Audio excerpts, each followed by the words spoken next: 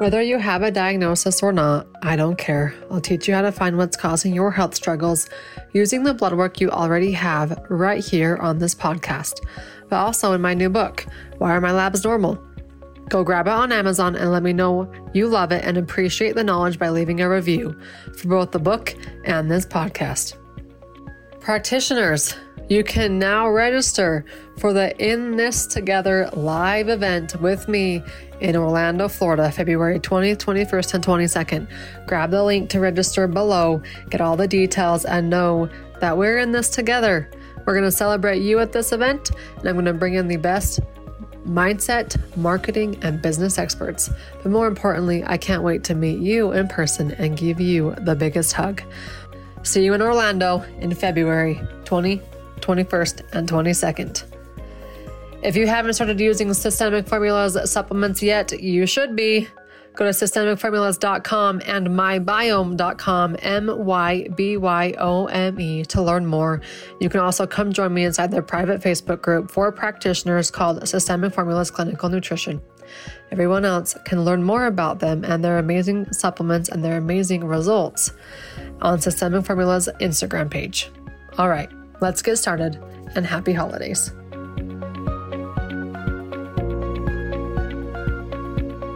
Welcome to the Beyond the Diagnosis podcast with me, Dr. Kylie. Listen to this. I never wanted an eating disorder, which is probably why I dismissed the first doctor who diagnosed me. In fact, the first treatment center I went to, I released myself, AMA, against medical advice.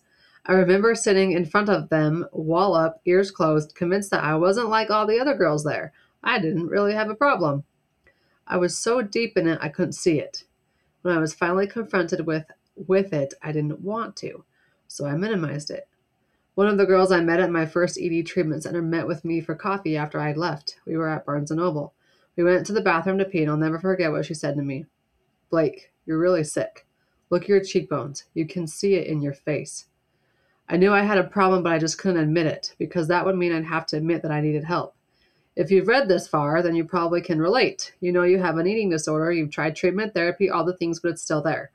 It's still there when you look in the mirror. It's still there in its voice is there when you confront food.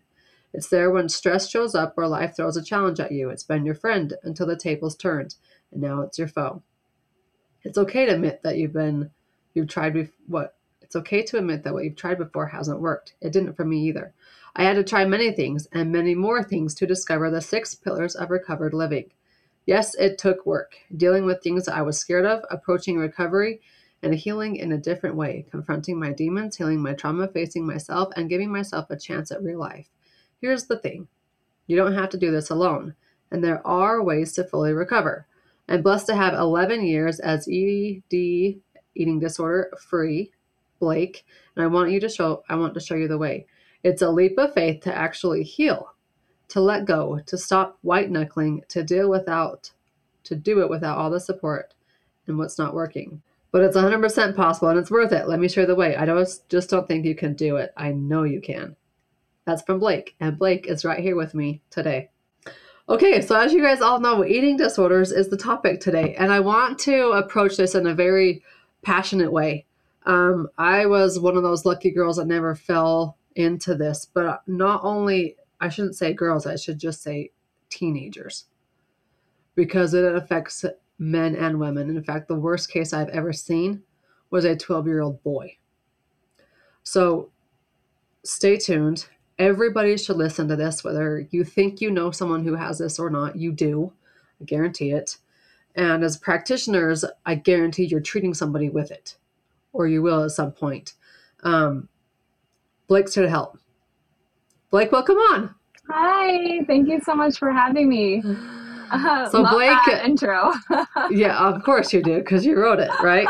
There's another one where, I'm going to finish with this next post, because this one was like, that hit my heart, and so that's when I reached out to you, was with this post. So that will be our concluding one. Don't let me forget about it. But stay tuned, guys, because she's got good stuff, and she's really going to help us. And we're going to walk through the 6 pillars of recovered eating. So no matter where you are in your journey, or where your friend is, or your daughter, or your patient, you can help them with this. So Take it away, Blake. Oh, well, thank you so much for having me. I'm so happy to be here. It's been a very long journey, like you said, 11 years. Recovered now from anorexia, orthorexia, bulimia.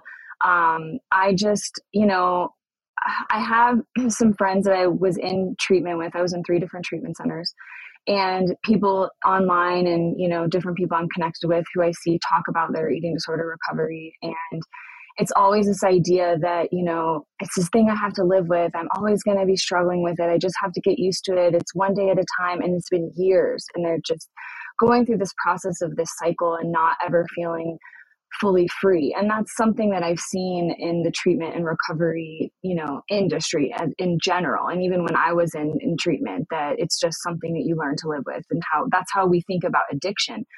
But the more I was seeing it, the more frustrated I was getting, like, that's not true. You can be totally free. And I'm an example of that.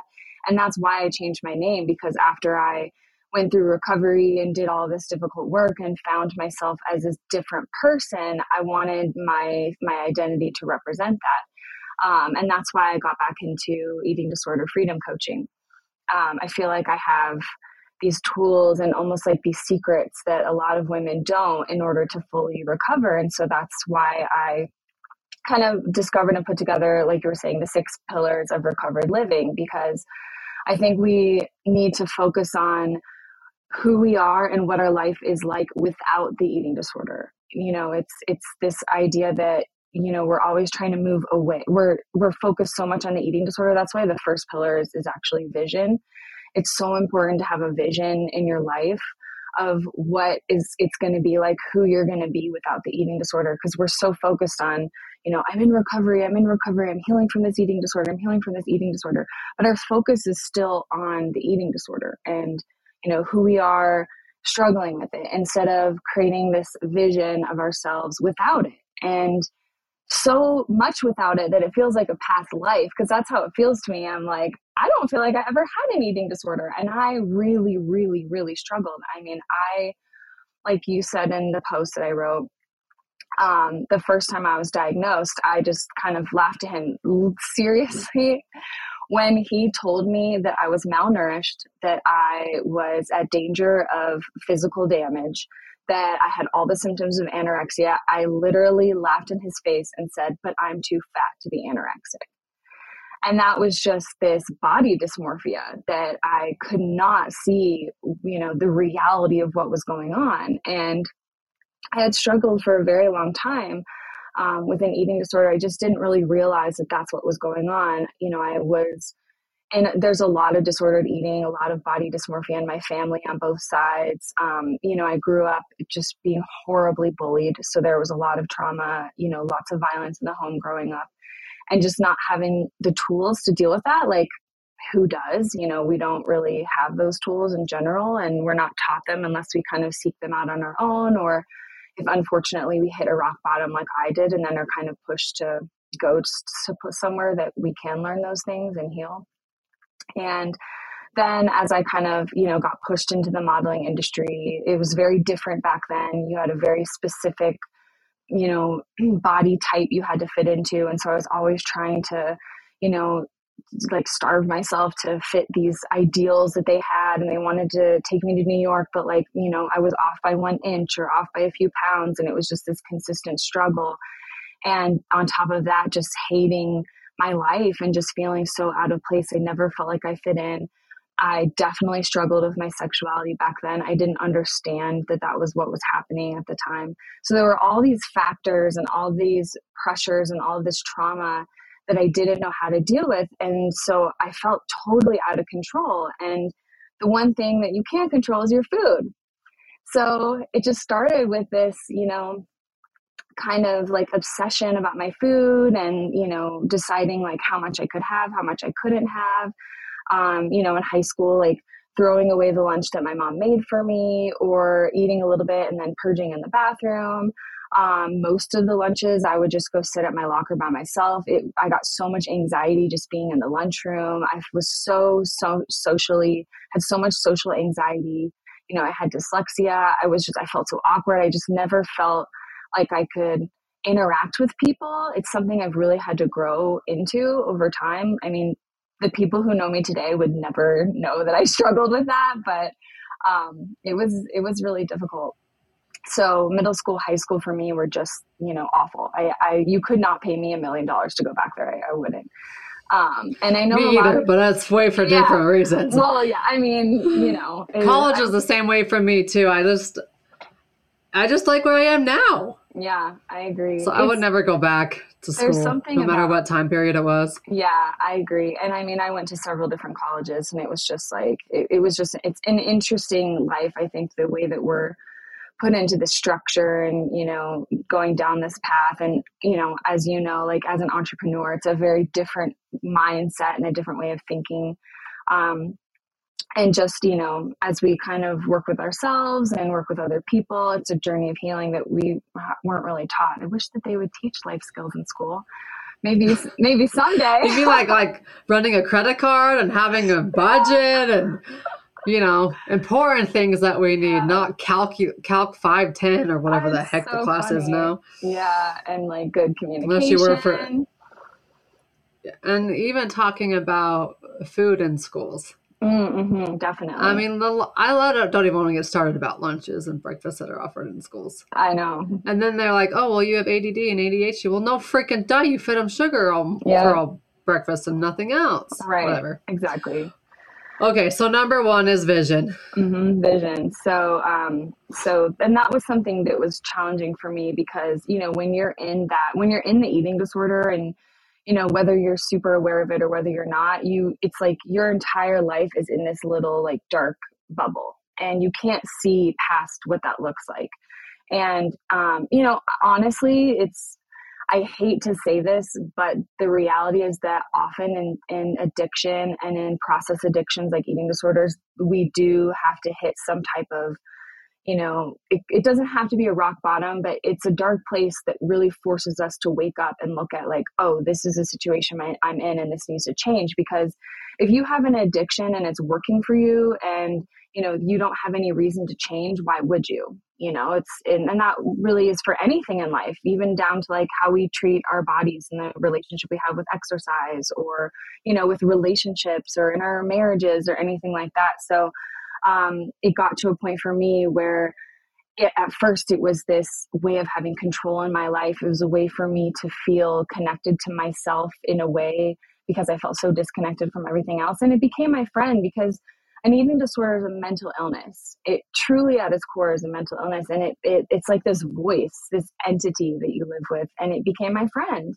It was just this thing that made me feel better when I wasn't able to, it's almost like I would disassociate sometimes. And as I got older, it just kind of carried on. But to me, it was normal. Like, oh, I need to lose a few pounds. Let me restrict. Or, oh, I feel like I'm not, I'm so emotional and like I'm feeling triggered. Like, I just don't want to touch food, or, the purging coming into that, or even like making up for calories in a different way because, their eating disorders can show up in so many different ways. And women can have, like you said, men, women, non-binary humans in general, like anybody can have an eating disorder and you can't tell by looking at them. You can be at a healthy weight and have an eating disorder. It's a mental thing. And especially with, bulimia, you would never know. And a lot of people that I was in treatment with, I mean, you would have no idea, but it was this mental battle they struggled with. And it just got to a point where I was just getting sicker and sicker. My life did not go down a path I was expecting. And I just didn't have any energy. And I was waking up and just feeling like I can't function right. Like, I think I have mono, like I'm just so tired all the time. And I went to urgent care thinking like, okay, just tell me that I have mono, give me something for it or something like that. And he put me on a breathing machine and told me that, my organs were going to shut down if I didn't fix what was happening, that I had all the symptoms of anorexia. I was severely malnourished. And I just remember just being shocked, like, what are you talking about? And when I left there, I just thought like, that's ridiculous. There's no way that's possible. But let me just kind of like think about it. It planted a seed and I started thinking, and I went to an outpatient treatment center in Denver where, like you read my post, I ended up saying like, this isn't me. I don't have a problem. Like I was so in my ego about it. Like, oh, well, like, let me help these girls. Like, I'm not one of them. And, they were very like, do not check out. Like, you need to stay here. And I couldn't see it. I just didn't want to deal with it. It's such a difficult thing to admit that you have a problem, especially when it comes to an addiction. And, I grew up being so different. I didn't want to be different again, in this way and like needing help. I just wanted to be normal and like live a normal life, which what does normal even mean? And so, things just progressed, and instead of it being my friend, it turned into my foe and just started like slowly killing me. And it got to a point where, the situation happened with my friends, and they kind of like backed out of an agreement we had. I ended up homeless, living out of my car, sleeping on couches, just trying to like live moment to moment. And then I just had a day where I was like, I can't do this anymore. I don't want to be here. I just didn't know what else to do. So I planned my suicide. And right at the last moment, I had this like moment of just this energy wash over me. And I just felt this like, Blake, everything's going to be okay. Like, I just knew in that moment that I didn't want to die. I wanted to live. I just didn't know how. And at that moment, I knew like, okay, I need help, because this is the direction I'm going. And if I don't get help because I have no idea what to do, then, it's the end for me. And I spent probably 7 hours that night researching every eating disorder I could find. I had criteria, like I wanted it to be holistic. I wanted to heal the core issue. I didn't want to have to continue to struggle with it. I needed something that was LGBTQ friendly. I didn't want to stay in Colorado. I wanted to get away from all of the trauma and like, everything in my environment. I needed to just start fresh. And I was in a bed at a treatment center 1 week later, and they were amazing. They talked to me every single day on the phone, helped me, just remember like, I'm moving toward this new future. Everything's going to be okay. And I was really blessed that I had a great group of girls in that, in that environment, who were all very committed to doing the work. I had a great treatment team. We really addressed a lot of things, and they really approached things with compassion. And every treatment center is different. But this one wasn't as rigid. It was more of like very like kind and loving and empathetic and forgiving. Because if we, made a mistake or did something that maybe wasn't, in line with the treatment policies, it would be more of like, let's sit down and have a conversation and talk about what's really going on here. Whereas the third treatment center I went to was very rigid and was not like that at all. So it's important to meet the person where they're at, I think. And because the thing is, like, when you're struggling with an eating disorder, you are beating yourself up all the time. It's like you hate yourself. And it's not on purpose. It's just that that's the eating disorder. You're not perfect. You're never good enough. You're not lovable. It's just these ideas that you've picked up from, it could really come from a lot of different places. But when things are really, really rigid with like, a doctor or a practitioner, and they're not able to have empathy and really try to understand where the person's coming from, it just feels like, rejection. And then it's almost like, I go back into my shell again, and I put that wall up again, and I just feel like nobody understands, nobody can help me. And it just reinforces like, I need the eating disorder, because you feel so alone. You don't feel like anyone understands, and you don't feel safe. And so I think that, as someone who's working with people struggling with eating disorders, like the first thing to think about is just creating a safe environment where they can, show up and be themselves as the sick self. Like, it's okay that you're struggling with this thing. I'm not going to judge you or come down on you and, tell you like, yes, you obviously want to address like how bad it is and things like that, but communicating in a way where, you're not contributing to them beating themselves up anymore, but like giving them some sense of love and kindness. Because otherwise it just kind of like shoves back into that idea that, oh, I'm not good enough, you know, I'm not lovable, like here's another person telling me I'm doing something wrong. um, and I'm just really blessed that I got treatment that helped me really discover what was going on. And we did a lot of trauma work. And one of the things that we learned in our aftercare program was EFT tapping, which was so cool because I had learned EFT from Dr. Joe Vitale.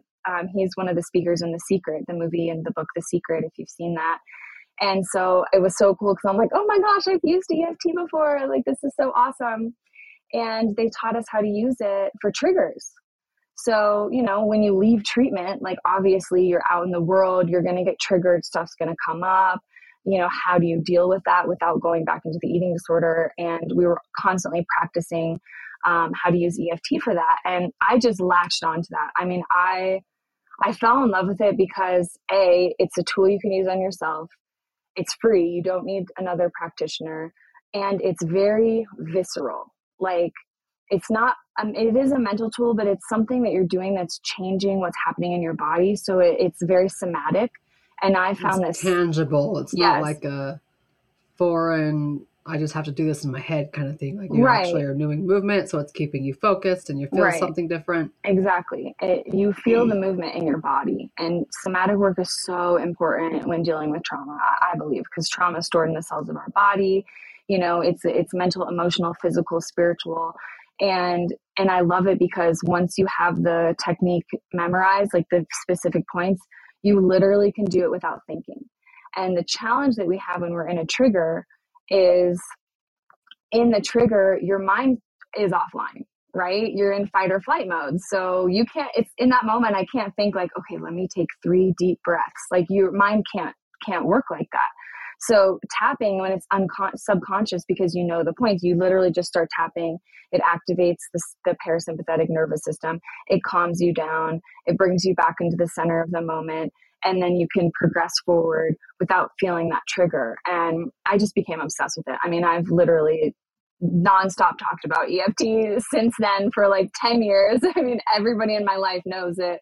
I love EFT. I teach EFT because it's just amazing. And I think that that's something that is missing for a lot of women, is something that they can use on themselves in the moment. And it gives you so much power in order to, you know, to heal, because it's a process. Like the healing process of dealing with the core issue of the eating disorder, the trauma, and all the other things that are contributing, it's work. It takes work. But once you get to this point where you kind of get to a tipping point and you're able to, you know, visualize this version of you without your eating disorder, you have the tools that you can use, then you're able to become this version of yourself that doesn't struggle in the way that you used to. So when a trigger comes up, it's like you've rewired the neural pathways in your brain. So instead of being triggered and going straight to, oh, my eating disorder, like this is what's going to happen with food, or, you know, the way that I beat myself up, or the thoughts that come up that are extremely damaging, you're going over here to a different tool because you've done that work to heal your brain, you know, the spiritual component, the physical component. And that's kind of where the 6 pillars come in. So, you know, one of the pillars is mindset and tools. So, you know, I'm talking about EFT and shifting your mindset and the way that you think about yourself, which really contributes to that vision. So to me, the vision is like, you know, the pole on the ground. It's the thing that you're working toward. It's the thing that you are learning to believe in over time, because it can be challenging at first for us to believe that we can have something else, be something else. But I truly believe, like, for me personally, and, you know, I think the women I attract into my circle, like, I believe that we're spiritual beings having a human experience. And I think that we all came here with desires that we're meant to live. Like, if we have a vision of something, it's because we were designed to bring that vision to life. And I think that, you know, this process of going through things like this is us growing and evolving in order to become who we need to be to bring these visions to life. And I know that, you know, for me, like, I had to go through so many different things to become the person that I am today, that's able to, you know, create the art and music that I do, help the women that I do, have the type of relationships that I have, you know, build these things that I wasn't able to do before. And so for me, that vision is like that stake in the ground. It's the thing that's, we're moving toward. It also gives us kind of an idea of like measuring where we're at in the process of healing, and then having those tools that we can use and shifting our mindset to think like the recovered woman. And it's a process, we're kind of going from like one reality to another, and there's a lot of shifting back and forth, and stuff will come up, and that's what's beautiful about it, because part of being human is discovering who we are and making mistakes and growing from them. And one of my personal issues with the 12-step program, it definitely works for some people. I think that it's not completely working in dealing with the core issue, but I hate this idea of relapse being starting the clock over. To me, that is so discouraging. Like, if something happens, like there's a relapse or a slip, I want to approach it like, okay, what can I learn from this? Like, how strong am I? How am I able to continue on? What is this telling me? Like, what was triggering that I need to actually address and deal with? And how can I use this as something to help me be stronger and to move forward and to continue to heal? Because I feel like when we think about a slip or a relapse, like, oh man, like I did this wrong, now I have to start over. Start all over. Yeah, it's not conducive to growing. It just is, it's defeating. And then instead of working toward being recovered and just living like a happy, fulfilling life, you're trying to just not relapse. And it's almost like, well, it's the same type of struggle, it's just showing up in a different way. And so I'm interested in like, let's eradicate the root of this, because that's the issue. Like, the eating disorder is a symptom. Like, let's look at what's really going on. And there's so many different factors, how we're raised, our caretakers and their relationship with their body and food, what's going on in school, and now with social media, it's a whole extra layer. There's a lot more support online, but there's also a lot more contributing to the problem online. Yes. It's so interesting to me to look at where things are at now versus when I was growing up. And so I think too, like, let me pause and say, we talk about eating disorders and anorexia and bulimia, but you mentioned orthorexia, mm-hmm. which is the new one where, especially in my industry, mm-hmm. We get sugar is terrible for you. Don't eat red 40. I mean, the list goes on and on and on and on, so much so that it is an eating disorder. That's why they have a name for it. Mm-hmm. Orthorexia. Mm-hmm. You have to eat so perfectly healthy that clean. it demolishes your social ability. I mean, it impacts other areas of your life, and it is rampant in the functional medicine world. I always laugh when I get like fellow colleagues posting something about this on Facebook or social media on any platform. And yeah, that's all I'm going to say about it. I mean, and that's the thing. And I'm glad that you mentioned that from that perspective, on your side of, that healing and working with patients, because I don't think that we talk about it enough. And now I'm like, you know what? I really should do some blogs and videos about this, because you should. Yeah, that was a huge struggle for me. So many people will get on like, hey, don't eat this, don't eat that, don't eat this, don't eat that. And you look into all of our food, I'm like, well, then what in the heck are you supposed to eat? Exactly. One person says go vegetarian, one person says go carnivore, another person says autoimmune, anti-inflammatory. I mean, there's so much out there that my biggest question I always get asked is, well, what do you want me to eat? When I'm talking with patients, and I always say, you know what? I want you to eat food. And I want you to have fun. I want you to enjoy that food when you're eating. I don't even care what the heck it is. You don't want me on some diet? I'm like, well, what diet haven't you tried? I've tried them all.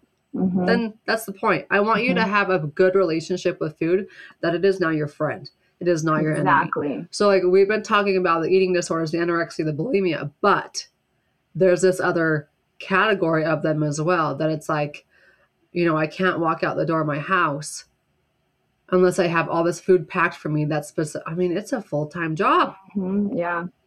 It is. And it's another problem, because now people have this, food is the culprit. Food is not the culprit.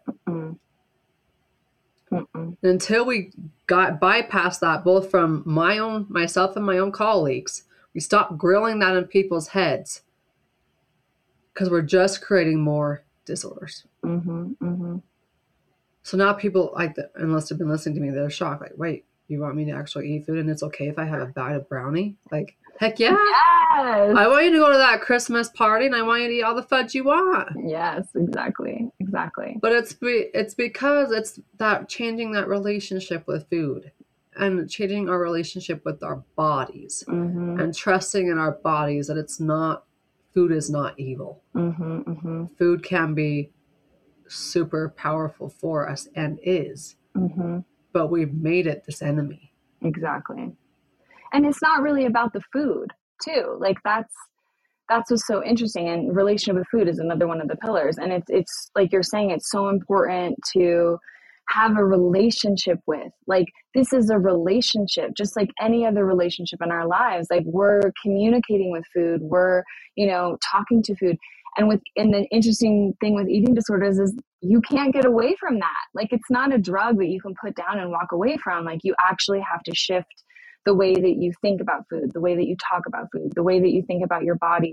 And for me, I think the idea that I have that I feel like really helped me and I like to explain is that, our body was designed, we have DNA that has designed our body in the way that it is, and in its beautiful glory, and everyone is so different, and that's how we were designed.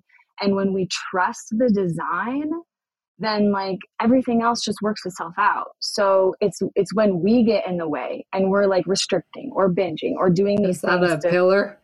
It's just part of the relationship with self. But let's make it an seventh. Trust the design. Trust the design. Let me write this down too. Yeah, it's so important though, because in today's society, it's like, and it's the social media highlight reels. Like, nobody is showing up most of the time when they're going through being human. Like, being human means this roller coaster of emotions, and that's okay.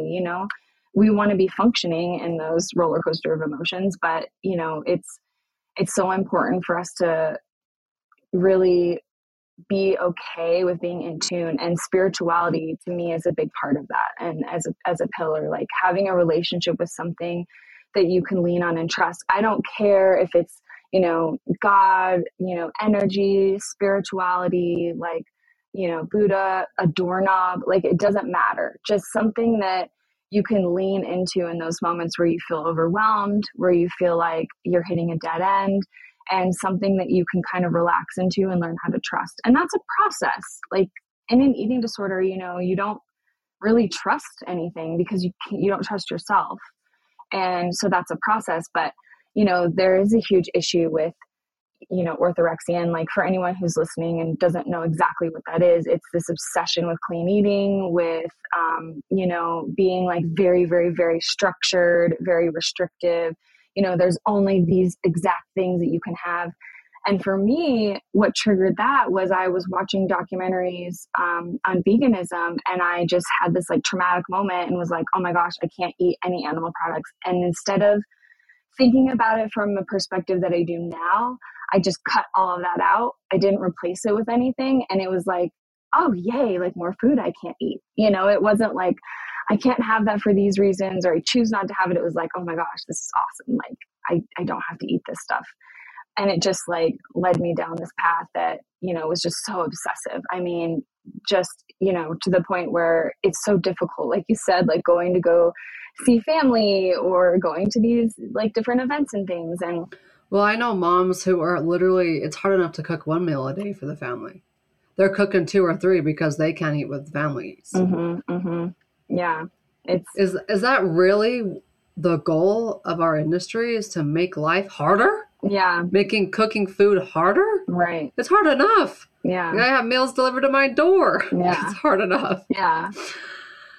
But yeah, it's this idea of let's just make food. I always say, better our relationship with money. Let's better our relationship with food too. Yes, I love that. It's the same. It's another relationship. So we've covered vision, mindset, tools. I would assume spirituality is a pillar. What's the other 3? Healing trauma. So I was kind of talking about that. So healing the core issue of what's going on, different trauma. has happened. I love EFT for that. And there's so many other tools that I teach as well.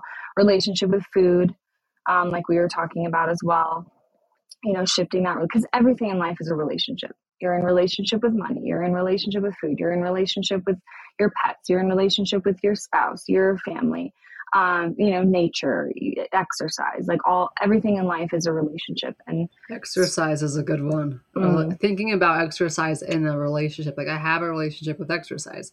Like for example, my brother and his wife they're always at the gym every morning, and then they tell me again last night, Kylie, you need to come to Burn Boot Camp with us. You need to come to Burn.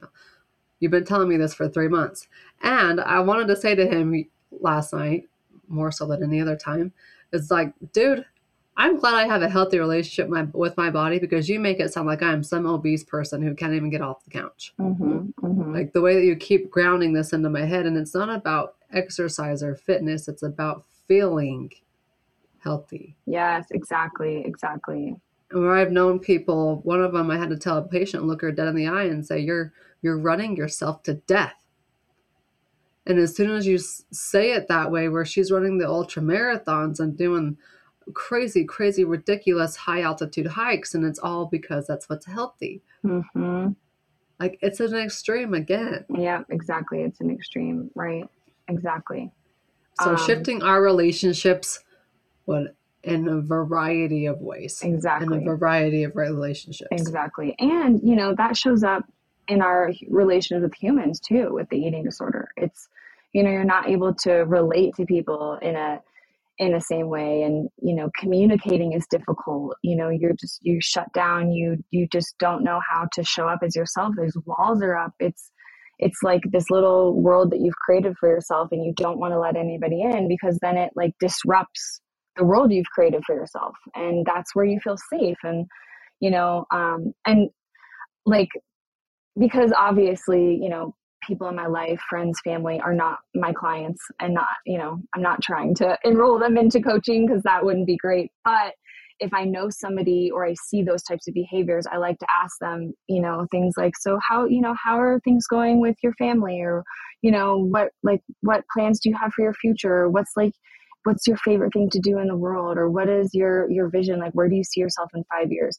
And it starts this conversation where they're starting to think like, I don't know, I don't really have a vision for 5 years, or, things are really challenging. And I'll ask them like, well, how does that make you feel? And, how is that showing up for you? Like, how do you deal with that? So I'm planting these seeds where they start thinking about it. And then they'll come back to me a week later and be like, it's so weird that you said that, because I realized that, I'm my relationship with food just is kind of weird. And now I'm seeing like my mom does this certain thing and I kind of do this certain thing. And I'm like, yeah, that's understandable. It's, it's a way for us to cope. And I think just opening up conversations and asking reflective questions, it plants those seeds that people start thinking. And then it just, over time, that seed grows and grows and grows. And then they're able to see things through a different lens. So with somebody who's like doing marathon after marathon and climbing mountain after mountain, like, what are they running from?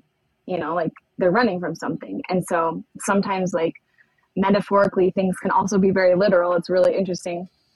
I never thought about that one, but you're dead right. Yeah. She's running from something. Yeah. It's so or not wanting, or avoiding something, not wanting to face. Exactly. So she's filling her time with other activities. Right. And how can you have like a relationship, that's fulfilling, and, friendships and hobbies? Like, I'm always asking people, like, what are your hobbies? Like, what are the things you like to do that you don't have to do? You choose to do it. And a lot of people like don't have hobbies. Like, we get so like worked up in like, this is how my life needs to be. And we're just trying to not be present and like just sitting and like doing something creatively and like letting this other part of ourselves come out, because it's like this block. And that, like, I'm a musician, I make music, and I sing, and I love creating music, but I could not have done that in my eating disorder. Like, there was not a creative opening for that to come through. And so that kind of like is always an indicator to me, like, okay, well, let's like talk about why aren't you like doing the things that you kind of desire? Like, oh, you want to learn guitar? Like, tell me why you haven't done that yet. So, finally, the final pillar is boundaries, which I think is something we're beginning to talk about more in general now that like people are showing up on social media in different ways and like different people are talking about it. But boundaries to me is like the protection of your recovered living. Like you have done all this work, you have grown yourself, you have learned these tools, you have this vision, you're stepping into this vision. And side note, you will always be creating a new vision. Always. We're growing, we achieve something. Oh my gosh, we're going to celebrate. Like, oh, this is so amazing. Like, I did this. We're going to write it down. We're going to put it on our wall of wins. We're going to like remind ourselves in our like badass list, like, yes, I did this. Okay. Like, what's the next Wall of wins. yeah, I wall of love that wins. one too. I have a wall of wins right by my door, and I'm just like writing out like, yes, 11 years of recovery. Like, yes, I let go of this toxic relationship that I was really struggling with, and like, yes, I published my second song, and it's like it So just everybody listening right now, I don't care if you're a practitioner, if you're just anybody, doesn't matter. Create yourself a wall of wins yeah, and start marking down every single win. even I'm the little hosting ones. the little ones. I'm hosting a conference in February in Orlando, Florida for us practitioners. And one of the big things is that each night, Monday, Tuesday, Wednesday night of the conference, we're going to party and we're going to celebrate our wins and celebrate our accomplishments because no, we don't do it. Just as natural human beings, especially entrepreneurs, we're always striving for the next level. Like, okay, we made $1 million now. Now I want to make $5 million now. Having that always having to hit the next level and forgetting to look back Yes. and see, 5 years ago, all I wanted to have was one client. All I wanted to be able to do was be able to host my first, Zoom virtual call. I remember those shoes sitting in there thinking, is anybody going to show up on it kind of thing. And now I've got 50 people at the tip of a finger showing up at my workshops. But looking back and remembering the stepping stones you've taken, create yourself a wall of wins. Yeah. That's the easiest thing to do. So go grab, even if it's like a 12 by 12 cork board, get something that you can create and celebrate your wins, your journey of life, because it's worth celebrating. Yeah, exactly. And I'm such a visual person, so I love to see it, because I have notes in my phone too, but this is like, it's there. It's, whether it's in your office or your bedroom or even your bathroom. I mean, somebody once told me that they would print out their vision board, laminate it, and put it in their shower. And I was like, that is brilliant because you're in there so often, like you're just able to like stick to, reimagine. You're in there like doing nothing, so you can exactly see and think about and get your mind on the right things when you're looking at that kind of stuff. Exactly. So all right, guys, super cool. Yeah. So finally, boundaries. To me, it's just like, that loving bodyguard who's like, I have done all this work. Like, you are not welcome into here if you are not on the vibe, like being able to learn how to say no. Like, that's really hard for women in general, but especially with eating disorders. I mean, humans really.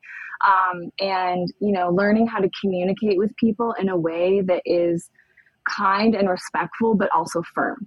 So we don't want to be like, oh my gosh, like, this person is like such a brat. We want to be able to show up and communicate and, for somebody to hear us because we're coming from like the voice of an adult, not from like the voice of a child who's traumatized and like is upset and can't really say what they're trying to get out with their words. And then, knowing how to navigate like situations where the energy isn't great and maybe people are, gossiping or, doing things that like, it doesn't really feel good to your energy, and how to put yourself in healthy situations, communities, like finding your tribe, finding people that are on this journey with you. And then your internal boundaries. So like, what are the things that are like, no go? I do not say these things to myself. I do not allow myself to say these things. I do not allow myself to think how to catch those things, how to shift them quickly. Internal boundaries. Yeah. And I think that that's so important because it gives us these markers of like, okay, red flag internally. I see that thought. I'm just going to forgive myself, love myself, move on. There will be no beating up. If I'm beating myself up, I forgive myself for judging myself for having this thought. And that just allows us to continue on this journey of like being recovered, because to me, recovered living it's like creating this life where you're living as a new identity, as a new person with new ways of living in life. And it's just maintaining that in the same way that like you maintain anything else. You know, you have a goal, you get there, and you're just doing the things every day that are going to help you. And like in our business, right? We reach a goal or we grow our audience, and then we're just going to show up for them every day, and we're just maintaining. And it becomes so easy because the momentum is going, and you know what to do, and you have the tools, and you know you're in a community that's supporting you, which is so important.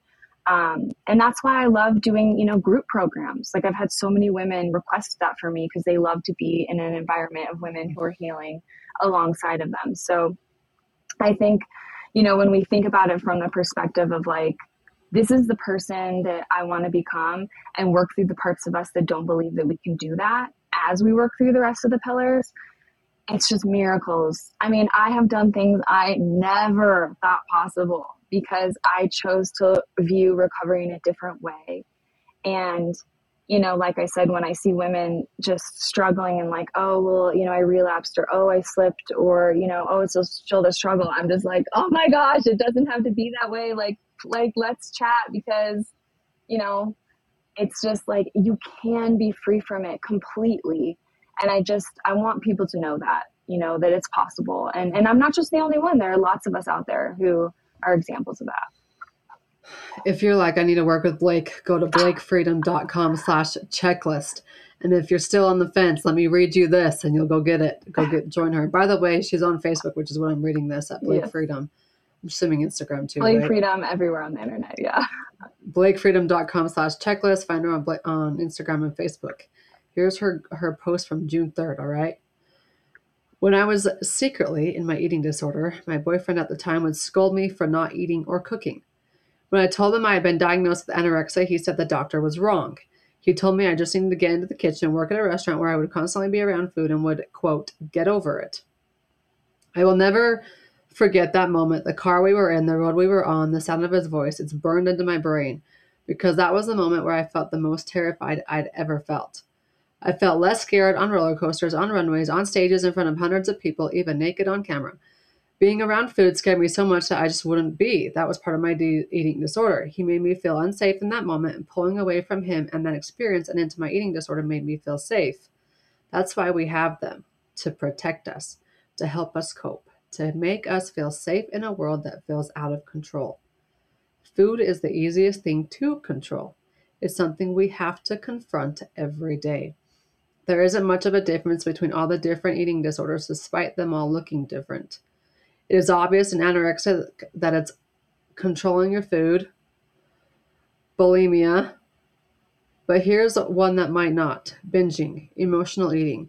When you are consuming in order to numb, you might feel out of control. It is an addiction, but the act of the behavior is a form of control. It is having control over how you cope. All eating disorders are the same at their core, and they are healed the same way. Dealing with the core trauma, healing it, creating a vision of a recovered life, and implementing the 6 pillars of recovered living. I'll be talking more about this soon in my life-changing course for women who want to say goodbye to the eating disorders forever. After doing the inner work myself, I no longer feel scared in the kitchen. I feel empowered. I love knowing that I am nourishing myself, using my creativity to feed myself, and get to learn through cooking classes. It is the ultimate act of self-love. And you can keep reading on Blake's post here, but that's it. So Blake, thanks for joining me today. Thank you so much for having me. This was awesome.